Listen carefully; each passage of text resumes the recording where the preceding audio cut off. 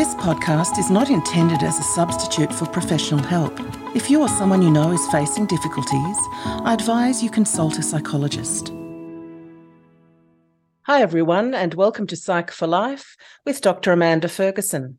I'm your host, Dr. Amanda Ferguson. Today I'll be discussing teen sleep and why it matters with clinical psychologist Sally Ann McCormack. Sally Ann runs several psychology practices in Melbourne, Australia. She's also a media commentator and author of 2 books, Stomp Out the Ants, Automatic Negative Thoughts, and Living with Ants. She's a mother of 4 adolescents and adults and works with adult mental health and issues, and specifically is interested in the prevention and treatment of depression and anxiety in children and adolescents. Welcome, Sally Ann. Hi, Amanda. Thanks for having me. Sally Ann, how were you drawn into this field? I started this at university. So I started studying psychology. I used to be a primary school teacher, and I started studying psychology when my children started school. And I have four gorgeous daughters. So, and sleep was obviously one of those things that I didn't get much of. Oh. So, with 4 young children and studying, one of my professors said, hey, Sally Ann, why don't you look at this program? And it was called Sleep Better Without Drugs by Dr. David Morowitz, who is a psychologist here in Melbourne. And I kind of rolled my eyes because I thought, oh, this just sounds like, one of those things. I mean, I'll never get any sleep. But following his program and looking into sleep research was actually quite interesting. We think we all know how to sleep because we all sleep. But what I found was that there's lots of things that I didn't actually know or understand about sleep. And I also found out that no one really knows the answers to a lot of things about sleep either. So I found it fascinating. Wow. So if we take a step back, you were a school teacher and now you're a psychologist. Was it your interest in mental health for teens and children that drew you from teaching into actual mental health? It's interesting. There were lots of things. One of them was actually that I had 5 daughters, but one of them died. The second daughter died when she was about a month old. And that made me fascinated because of the reactions that people had. We lost friends, we gained friends. People reacted in lots of different ways. Oh, it's a blessing she's gone. And I know all those things that people say. They think that they're saying the right things, but there's nothing blessed about losing a child. So I became fascinated by responses. How did some people think this is great, some don't? And so that drew me into it. And the other thing that drew me into it was that my children, as I traveled along the path of psychology, some of them were gifted. And I was fascinated by that too and thought, this is such a great area of interest, to help people that didn't seem to fit into the school system all that well, to give them both the assessment and also maybe strategies on how to fit in a little bit more. So, yeah, all related to children and adolescents, but for different reasons. So, yeah, that brought me into. Yeah, so having children, these children, has changed your life and your sleep. It certainly has. And now, just with those children, 2 of them, one is already a general psychologist, and another one of them is training now to be a clinical psychologist, provisional psychologist. So, so we obviously all love psychology too. Yes. And we're all interested in sleep, coincidentally. So there you go. Fantastic. So what are your discoveries about sleep? So sleep is crucial for all of us, for our overall health, for well-being. It affects our mental health and our physical health, our productivity, memory, concentration, quality of life, that kind of thing. And to some degree, we know that. We know that if we don't get much sleep overnight, we wake up and, don't talk to me before my first coffee kind of thing. Like I think we all get that, that grumpiness in the mornings, or even a difference in personality. I think everyone listening that's ever been a parent, when your child hasn't had enough sleep or your partner hasn't had enough sleep because of their grumpiness, moodiness, whatever it might be. So I think we're all familiar with that. But the fascinating thing in terms of the research is that we really don't understand sleep. We know a few things about it. We know that it's essential. We know that we can end up with having psychotic hallucinations if we don't get sleep over a period of a few days. So it's that critical in our overall health and well-being. So it's a fascinating area, and yet we still don't know exactly why or what it is. So fascinating. So have you learnt to improve your sleep since you had a problem with sleep with all these children? Um, Waiting for them to grow up was probably the best. That was probably the easiest method. But there's so many different things that we can do. So I did some of the Dr. David Morowitz's programs much earlier on in my career, and he has a set of rules that he calls the nine rules for better sleep. And I have always followed those for the majority of my career and for myself as well. So way back, being a novice in the psychology field, or a student actually, I ended up following the program that I was asked to study, and it just changed my life. Actually, like it really did change my life. And anyone who wants to look into Dr. David Morowitz's programs, they're welcome to. He has a website and all these things. But the parts that were most relevant to me were things like understanding about the sleep cycle, which I can talk about, and also knowing how to do what he says is catching the wave of sleep. So Mm. knowing how to do that and how to make sure that we don't train our brain in the wrong way. So they're the sorts of things that I've learned, and all about blue lights and uh, mobile phones next to our bed and all that kind of thing. So I've got lots of information on all of that. Fantastic. And how would we train our brain in the wrong way for sleep? Well, one of those things is going to bed. So our there's different parts of our brain. I refer to it as a puppy dog brain, which is basically the limbic system, the primitive brain, sort of the back of our head, our neck. And that part, I call it the puppy dog brain because it doesn't understand language. So, it controls our breathing, movement, blinking, heart rate, all those kinds of things, but it doesn't understand our language. So if we're watching a scary movie, for example, we can't tell that part of the brain that it's just a movie. It's on a two-dimensional screen. It says, oh my gosh, we're in danger, and our heart starts racing, and adrenaline kicks in, and we get really scared during a movie, but nothing's actually dangerous in the room. So in that same way, that part of the brain that controls all of those more primitive actions in our bodies, it also uses our eyes and ears. It watches the television, it hears things.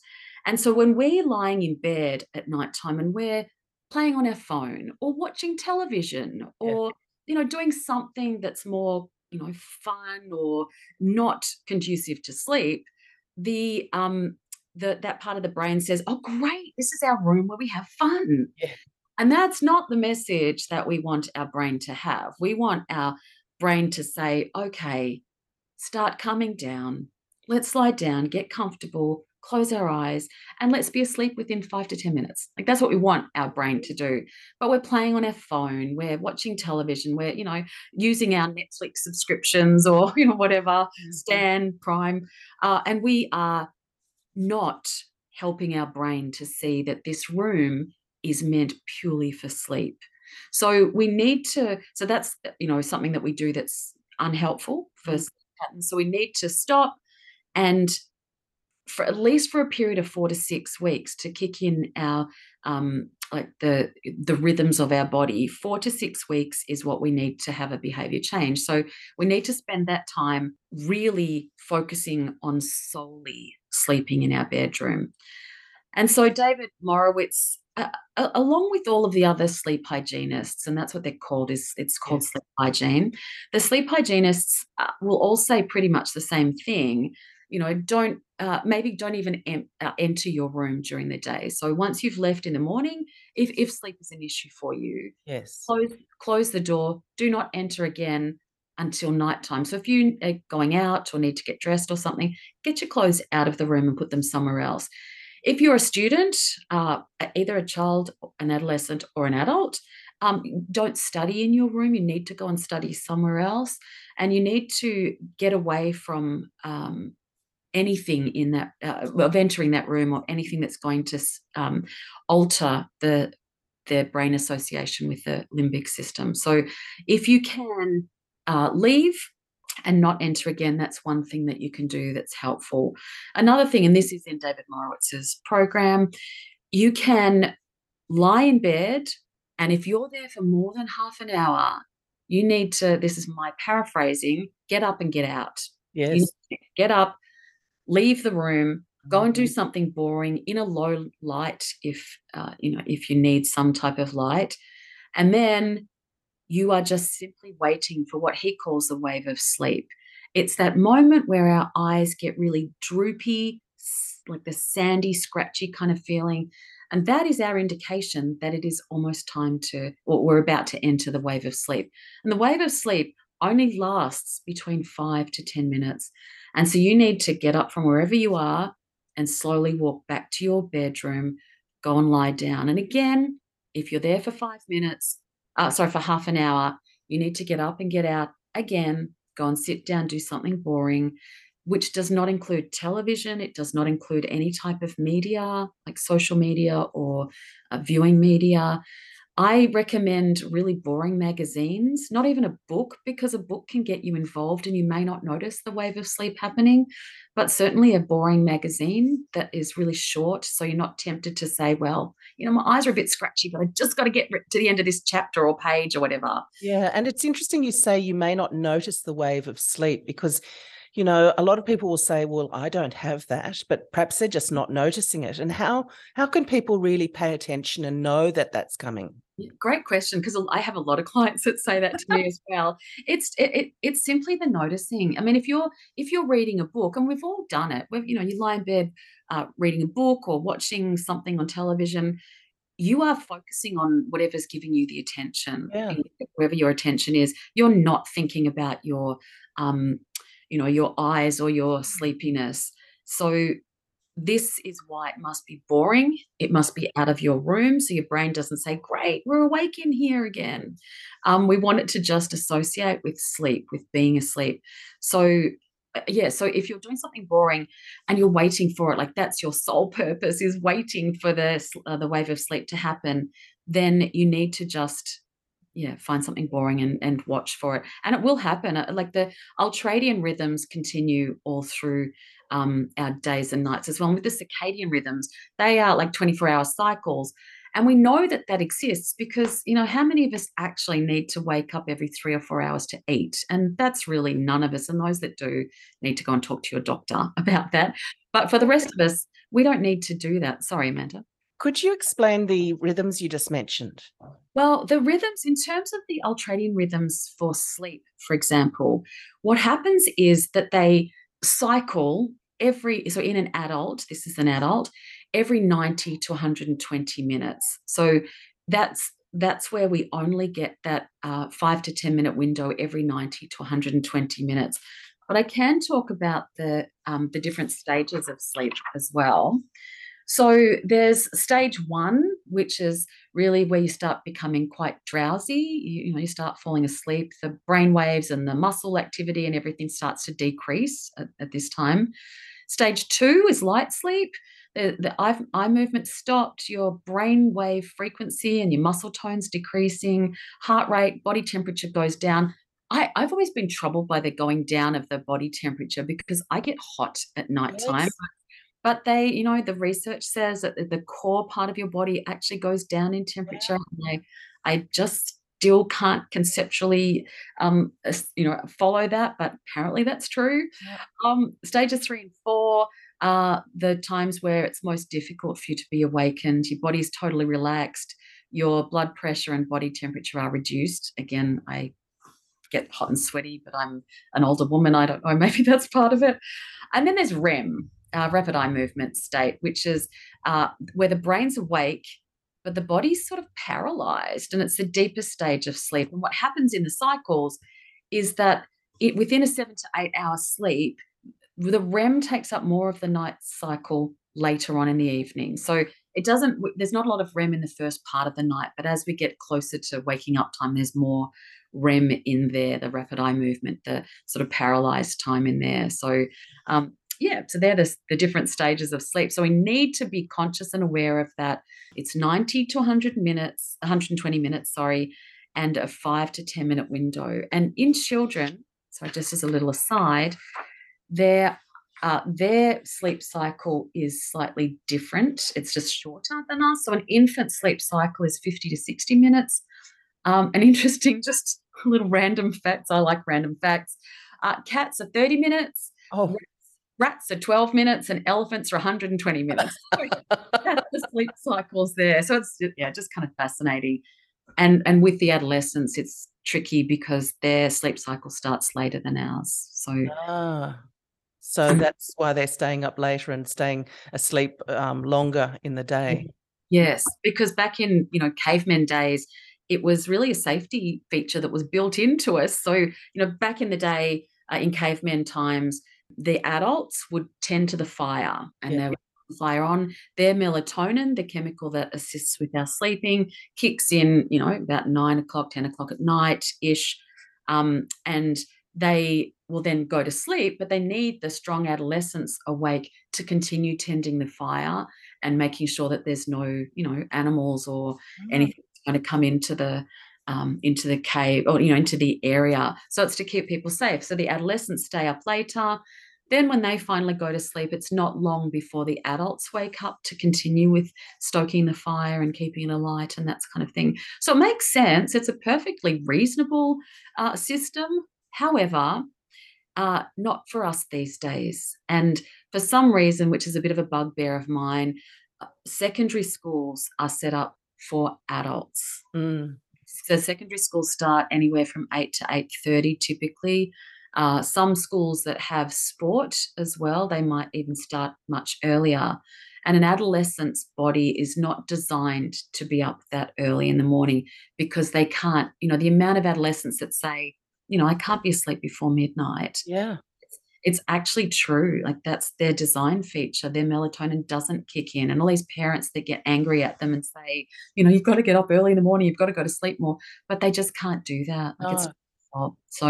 And I've seen some schools, I can't remember where I saw it, would give different shifts for starting school for teens. Oh, fantastic. I wasn't aware of that. I mean, Melbourne, though, maybe it's just not here. I'm not sure.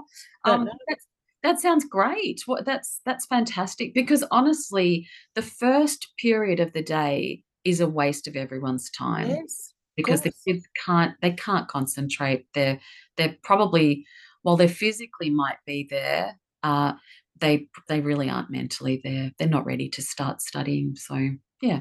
And have you noticed, and particularly, I guess, in Melbourne, which was one of the largest, or it was the most locked down city in the world during the pandemic, must have changed and had an impact on sleep issues? Oh, absolutely. I will say that was a very, very difficult time. Well, for all of us here in Melbourne, it has affected our adolescents. It's affected all of us, honestly, purely because of the not being able to leave the home. But in terms of sleep, in some ways, it probably was advantageous for the adolescents because their schooling, if it started at 8:30 and that was just kind of a group meeting sort of thing, most of them weren't really in class till 9 and they'd be waking up at like 3 minutes to 9 or whatever. So they were able to sleep quite a bit more. And so the return to school would have actually been quite difficult and challenging for them. So, and in fact, I can tell you that it is because I've seen lots of students since then. But yeah, and now they're back to having to get up for sports in the morning if they go to a sporting school. And, even if they don't, their regular school starts at, some ungodly hour for them. And their bodies just want to be asleep. So there's, and it's a real worry because they are chronically sleep deprived, chronically, just about all of them, I think. Oh, that's terrible. What would you then advise for these adolescents and for their parents? I would advise them to contact the schools. I've done that myself. I've contacted school bodies, not individual schools, but school bodies, trying to show them that it's a waste of everyone's time and effort. And I understand the logistics of it. I mean, the teachers in the schools are probably parents themselves. They've got to pick up their primary school children or, whatever it is that they have to do. However, if the purpose of a school, and I say if it is purely for the students, then I don't think that there would be any secondary school that starts before like 9:30, 10, honestly. And so we have to acknowledge that that's not what it's for. Their ability to concentrate, focus, remember is impeded because of the lateness of the time that their bodies kick in, but also because they have reduced sleep. And what we know about sleep is that it is helping the brain's connectivity and plasticity. It's about learning and memory. And so when we lose sleep, we have problems with memory. So the information that we have doesn't go from the short-term memory to the long-term memory, which is what we want during the sleep processing time. And that's, as I said, it's one of the things that we do know about sleep.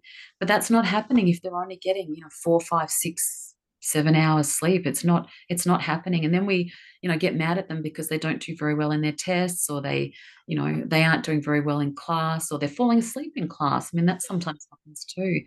And it's, I think that if we take education seriously, we need to change the times that secondary schools start. Primary school is fine, but secondary school is not.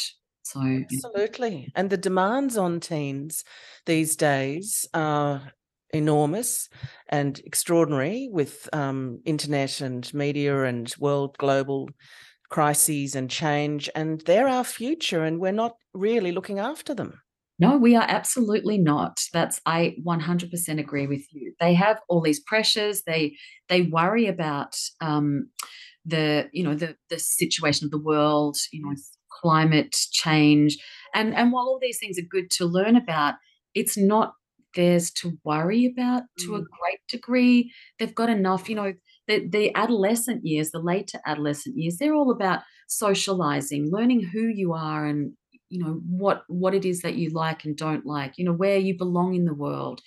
Then you get this pressure in the final year of school, which is called VCE here. I think it's HSC in Sydney, and lots of different names for it. But regardless, all of the schools and teachers communicate to the adolescents that this is the be all and end all. And if you don't do very well in this, then you're not going to really have a great life in the future. So, you have to do really well. You have to get good marks. It's all about the marks. And that's so not true. Like that is not the case. Yeah. And is unhelpful anyway, because they don't need any more pressure. They're starting to, at least here in Australia, they're hitting the drinking age, they're hitting the driving age. Yeah. There's all these things, the social things. They're trying to find boundaries between themselves and their parents. They're trying to fit in with friends. There's so much going on. Let's let them sleep in, for goodness sake. Let's let them follow their body rhythms. So it's not even letting them be lazy. I've heard that a million times. It's really about letting them follow their body and allow them to wake up at 9, 9:30, 10 o'clock, because that's what their body wants. They're not just mucking around. Well, they probably are mucking around to midnight, but that's because they want to go to sleep. And there's so much social media and interactions that they have online in their rooms as well, which is a whole other thing. But we need to be doing more for our adolescents. Absolutely. And to the point of social media and all of that distraction that's going on in their rooms, are you an advocate of curtailing that for the teens, or do you think they need to know how to manage it themselves? I think it depends on their ages. I think for the young adolescents, parents are in charge, and so they need to have and set up rules for what social media, what technology goes into their child's rooms. But as in your question, there is a stage where you just can't, like, you can't do that.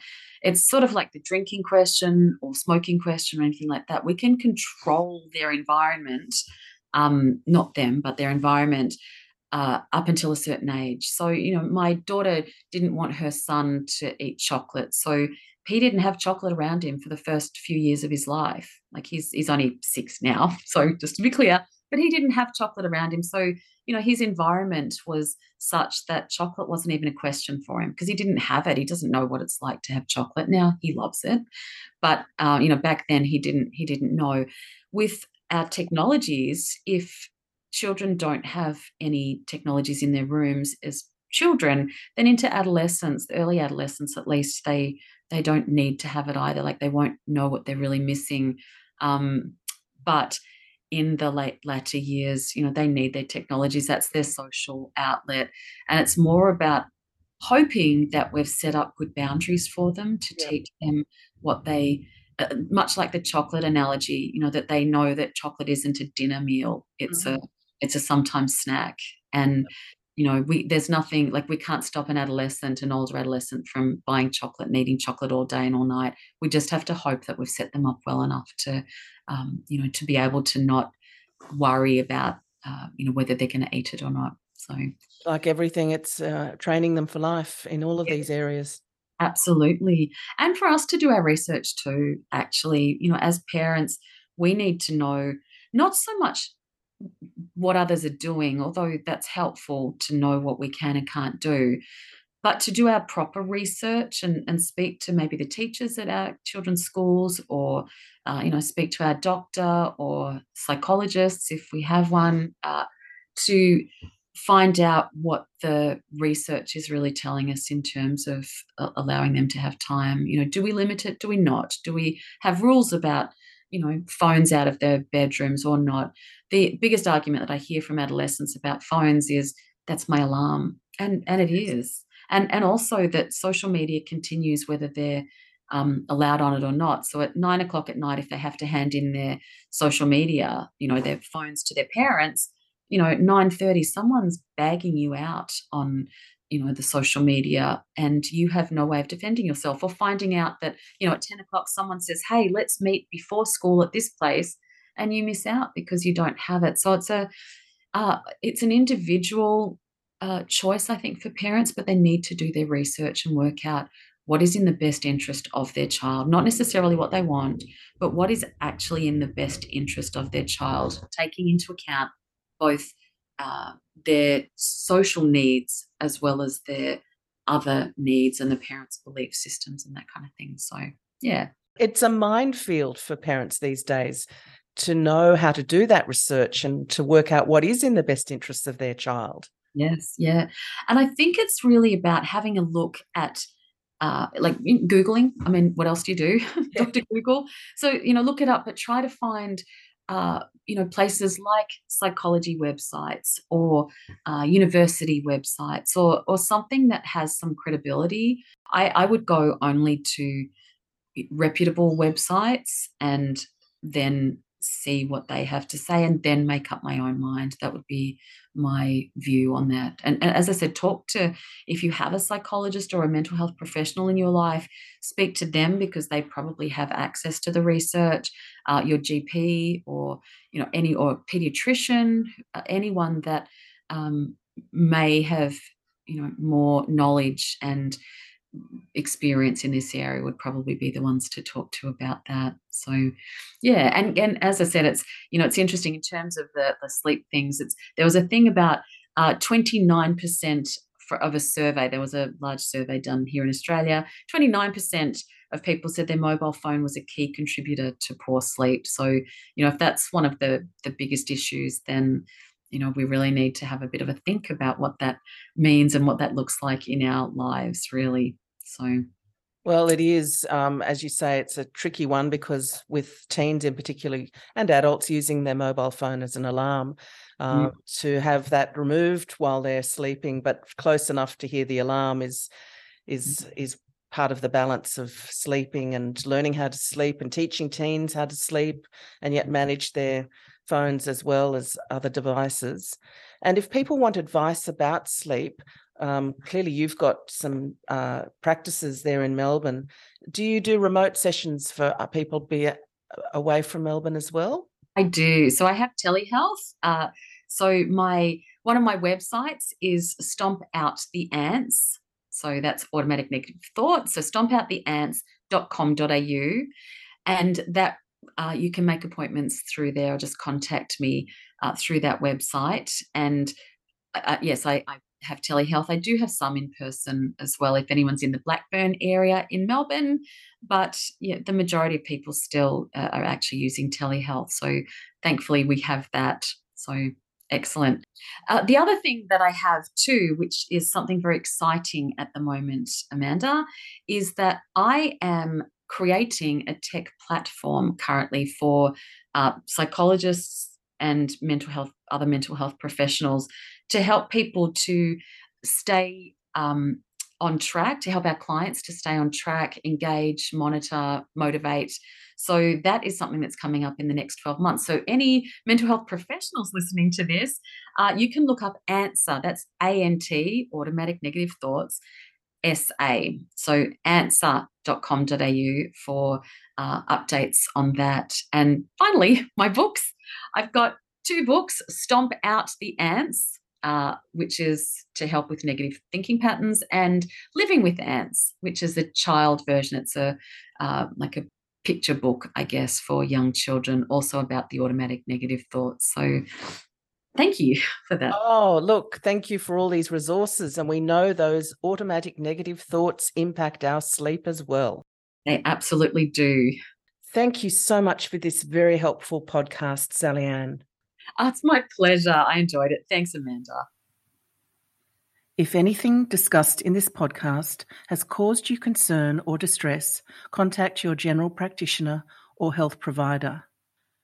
To locate a psychologist in your area, call the Australian Psychological Society and locate Find a Psychologist service on 1800 333 497 or visit www.findapsychologist.org.au. If you or someone you know is in crisis, Lifeline is available 24/7 on 13 11 14 and Kids Helpline, again 24/7 on 1800 55 1800, and both are free of charge. To find out more about me, please visit my website, dramandaferguson.com.au. You can find the link in my show notes. The opinions expressed by guests in these podcasts aren't necessarily shared by me.